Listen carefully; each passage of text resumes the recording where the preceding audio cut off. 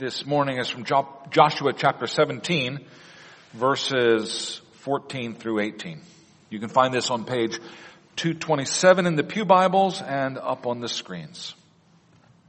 Hear the word of God.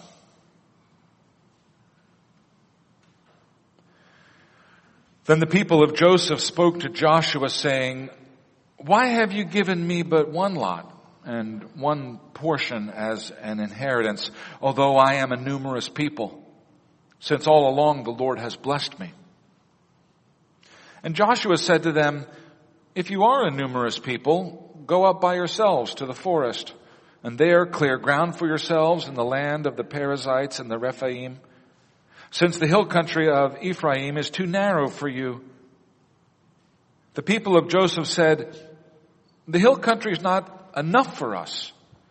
Yet all the Canaanites who dwell in the plain have chariots of iron, but those in Beth Shean and its village and those in the valley of Jezreel."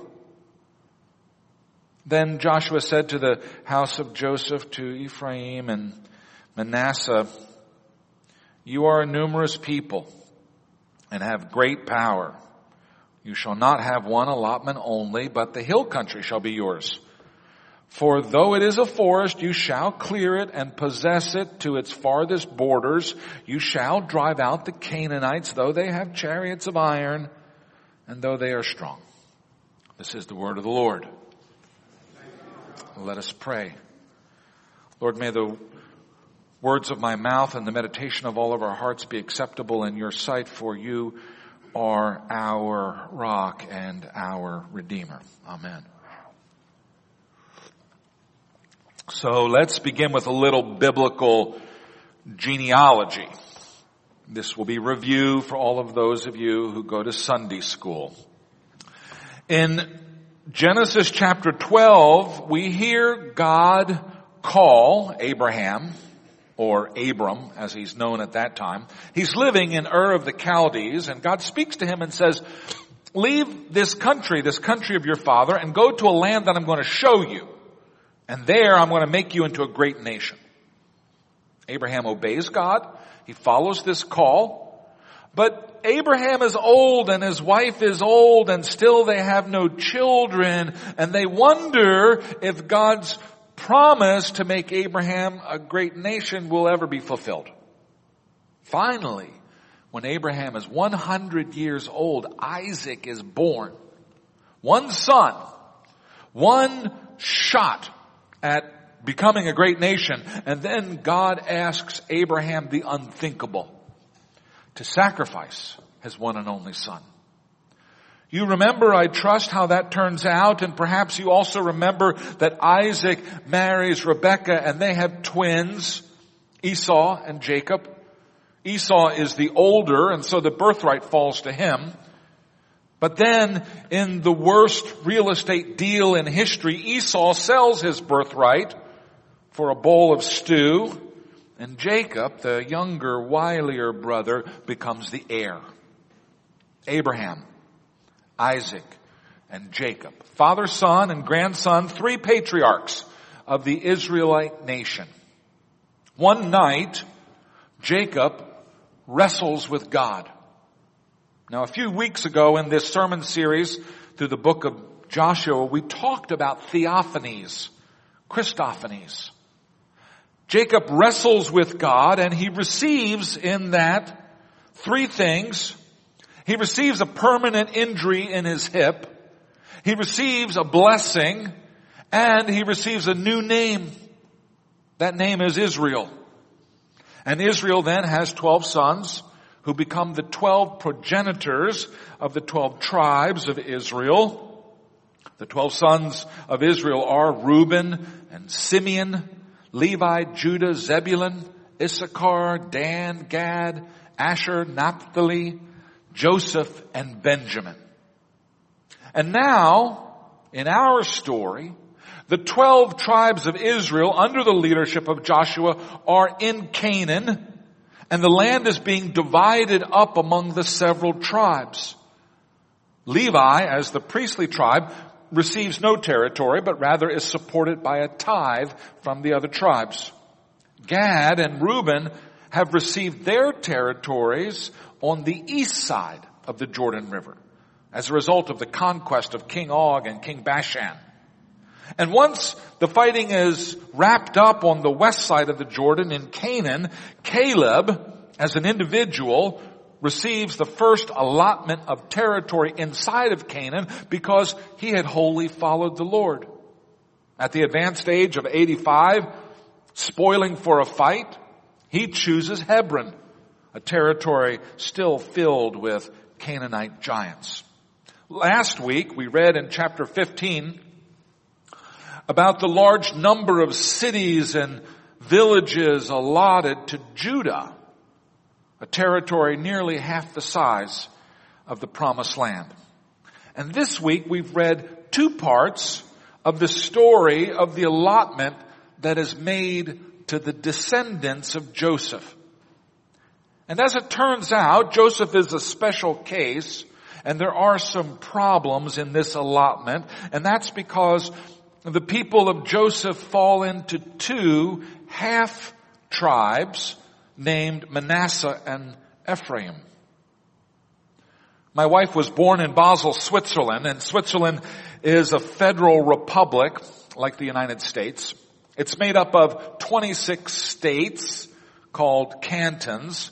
6 of those cantons used to be called half-cantons. Basel has 2 half-cantons, Basel-Stadt and Basel-Land. Think of half-states. Think of North Jersey and South Jersey. They're really joined together as one, but somehow they're still regarded as separate. The people of Joseph, and you may have noticed in the passage that we read, they're not called the tribe of Joseph. The people of Joseph are divided into 2 half-tribes. And those half-tribes are named after Joseph's 2 sons, Manasseh and Ephraim. If we consider Manasseh and Ephraim full tribes, then there would be 13 tribes of Israel, which sounds a little weird and maybe a little unlucky. The allotment for the people of Joseph is detailed in chapter 16. But then in chapter 17, the people of Joseph, or perhaps their lawyer, comes to Joshua because they're unhappy, because they think they didn't get a fair deal. So let's begin by talking about fairness and about justice.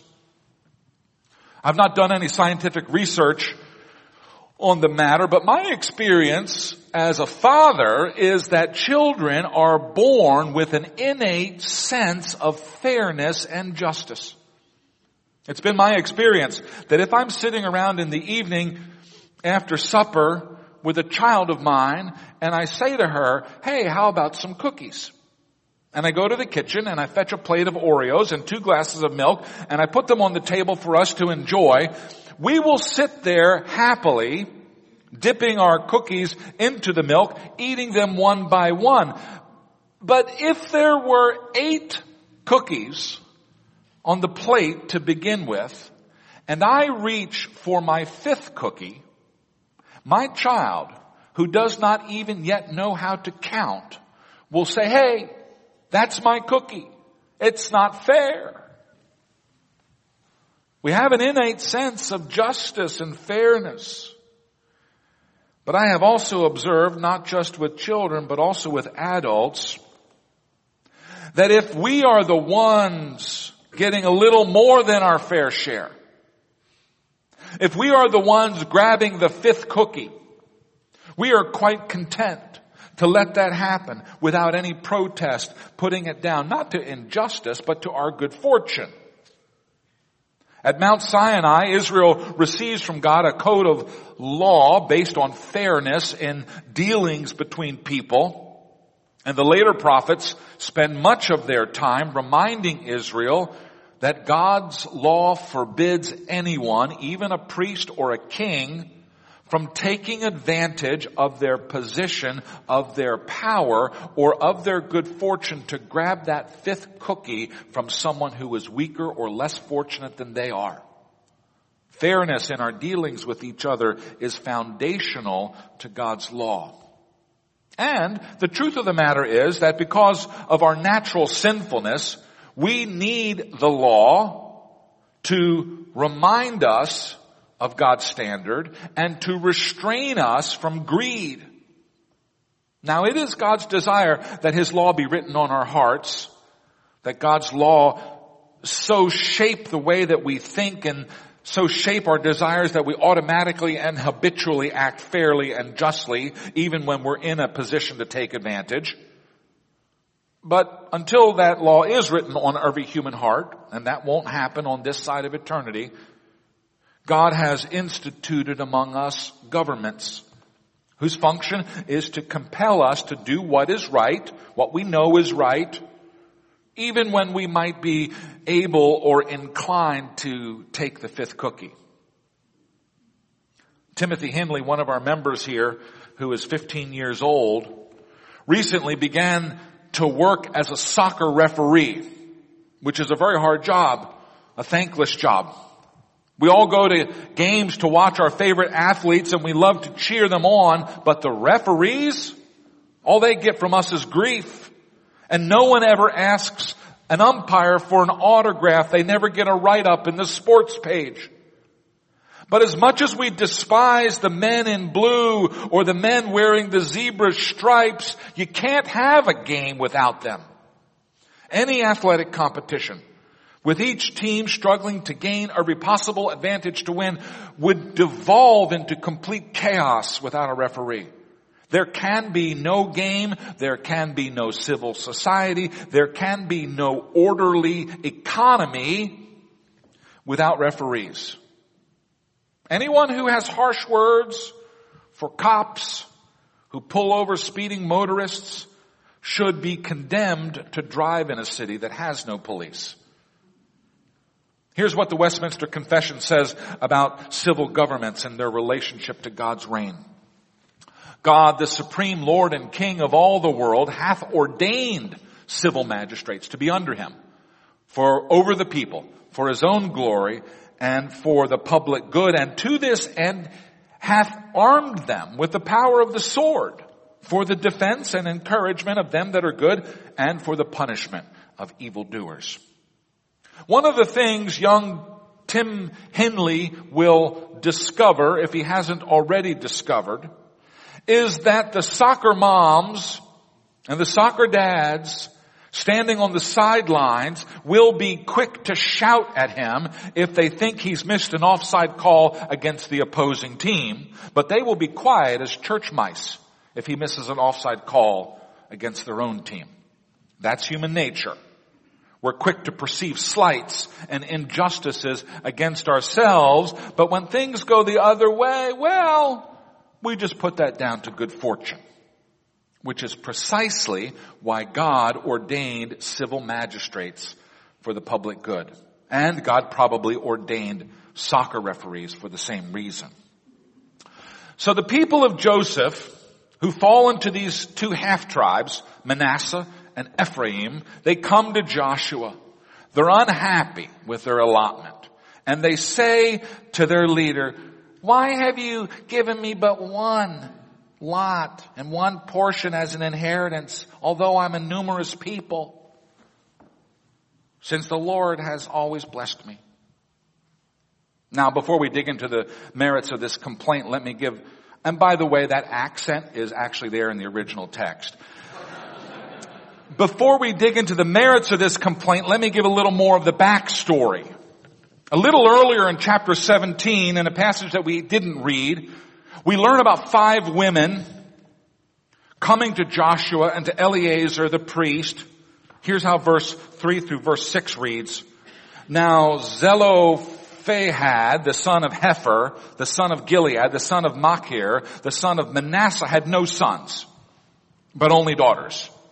And these are the names of his daughters: Mahlah, Noah, Hoglah, Milcah, and Tirzah.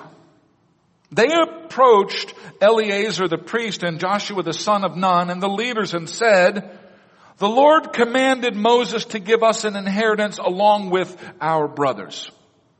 So according to the mouth of the Lord, he gave them an inheritance among the brothers of his father.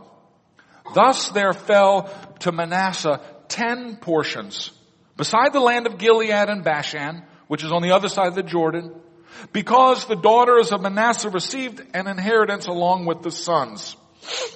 The land of Gilead was an allotment to the rest of the people of Manasseh. Now, just to begin with, I hope you appreciate how countercultural this decision was. This decision to give land to the daughters of Manasseh and not just the sons. This was a decision contrary to the cultural practice of the time, but it was a fair decision. It was fair not only to these 5 women, but it was also fair to their father, Zelophehad. And this decision signals the deep commitment of biblical religion to equitable treatment of men and women. It also raises a painful issue that I'm afraid the church has been too silent about for too long. And that's the issue of sex-selective abortion. In many cultures, both today and in past history, boys are more valued than girls. And often there are economic reasons for this preference. Boys can inherit the land, girls can't. Boys can bring in an income to the family while girls require a dowry to be married off. This preference for boys, empowered with medical technology that allows a parent to know the sex of the child before it's born, means that more girls than boys are being aborted. According to figures from the World Health Organization, China, Korea, Pakistan, Azerbaijan, and India show the greatest skewing in their sex ratio at birth because of elective abortion. According to a 2010 report, in some areas of China, 130 boys are born for every 100 girls. Now, this isn't just a modern phenomenon. In ancient time, the right of a parent to kill unwanted children was widely recognized. And the consequence was the same then. More baby girls than baby boys were killed. One 2nd century Roman writer worried that the shortage of females in the city was leading to a decline in the population of Rome. It is women, after all, rather than men, who determine the birth rate in any population. Based on collections of household lists, one historian concluded that the sex ratio imbalance in Rome eventually reached 140 boys for every 100 girls. Now, what's the point? Valuing boys more than girls, men more than women, is contrary to biblical religion. When God created humankind, He created men and women equally in His image. And our intrinsic worth, what it is that distinguishes us from cats and carrots, is the fact that we're made in the image of God. Throughout the scriptures, we see the prophets and the apostles and Jesus Himself treat women with greater regard and greater dignity than was found in the surrounding pagan cultures. Our equal regard for boys and girls should be a distinct mark of Christian culture. And I say that not just because my daughter Mia is my darling. I say that because treating people unfairly or unjustly is simply not compatible with a profession of faith in Jesus Christ. Let me go back to my main thread here. Manasseh receives 10 portions of land in the Canaanite territory. And they also receive land on the other side of the Jordan River. And that still leaves the other half tribe, Ephraim, which receives the central portion of the land of Israel, the portion that has many of the places that we know from familiar Bible stories. And having received all these things from the hand of God, they go to Joshua and say, "Why have you only given me one lot and one portion as an inheritance, although I'm a numerous people?" They are a large and a populous tribe. And they want Joshua to give them more territory because there's so many people. Now, Joshua's response might seem a little impatient, but I think it's tremendously wise. What he says is this. He says, if you are a numerous people, go up by yourself to the forest, and there clear ground for yourselves in the land of the Perizzites and the Rephaim, since the hill country of Ephraim is too narrow for you. In other words, if you're such a big tribe, stop whining and get to work and carve out a larger territory for yourself. You see those forested hills? Go there and cut the trees and settle there. Israel is a very densely populated country today, but in those days there were far fewer people and they lived only in the choice, fertile valleys. It's more work to clear trees off a hillside. Why would you do that when you can settle in the plain? And then the people of Joseph also complained that the portion of the plains that had been allotted to them had troubles because there were still Canaanites there, and those Canaanites had iron chariots. Wah! Joshua says to them, you're a numerous people. You have great power. You shall not have one allotment alone, but the hill country shall be yours. For though it is a forest, you shall clear it and possess it to its farthest borders. You shall drive out the Canaanites, though they have chariots of iron and though they are strong. Joshua's ruling here reminds me of what Jesus said. From everyone who has been given much, much will be demanded. And from everyone who has been entrusted with much, much more will be asked. What Jesus says is a word of rebuke against prosperous people. This is a word of rebuke against powerful people. It's a word of rebuke directed at people like us, Presbyterians living in the United States. Fallen human nature corrupted with sloth and selfishness, wants prosperity and power so that it can rest at ease. We want to be rich so we don't have to work. We want power over others so we can tell them what to do. But Jesus, as he so often does, inverts these power relationships. Jesus says, if you have a lot, you need to give a lot. He says, if you have power, you better put that power to work. The people of Joseph, the tribe of Manasseh and the tribe of Ephraim, expected their large numbers to somehow exempt them from the hard work of settling this new country. And Joshua says to them, you guys are big, and so I'm going to give you a big work to do. Now, pull up your big boy pants and go to work. So how does our reading from Joshua apply to our lives today? Well, I think it has 3 lessons for us.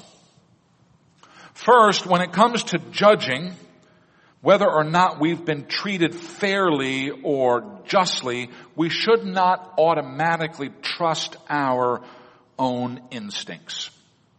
We're actually not the best judges of situations involving ourselves. We should ask someone else whom we trust. Let them be our neutral referee. Tell them what you saw or what you heard, and then ask them what they think of the situation. Second, we need to value boys and girls, men and women equally. Each human is created in the image of God, and we cannot say that we love God if we do not love God's people. And third, if God has gifted you with position or with power, then don't expect that others will serve you so that you can live a life of leisure, ordering other people around. If you've been given much, then get ready to give much to the glory of God and to the advancement of God's kingdom. Let us pray. Father God, for your care for your people, we give you thanks. For your superintending the times and the history of the children of Israel, we give you thanks for preserving them and protecting them, for giving them the law and a land. We give you thanks. Lord God, you have blessed the whole world through your people Israel. And for those blessings, we give you thanks. Lord, we pray this day that as we find ourselves grafted into the root of Israel, we pray this day that we would be faithful to the call of your law upon our lives, that we would be people who are governed by a sense of fairness, by a sense of justice. We pray that we would be a people who value boys and girls equally, having recognized that they're both made in your image. Lord, we pray that our attitudes and our actions might be reflective of the mind of Christ. And we pray that because of our speech and because of our deeds, that the people around us might give praise to you. For you alone are worthy, Father, Son, and Holy Ghost. Amen. Amen. Amen. Amen. Would you please now stand and join with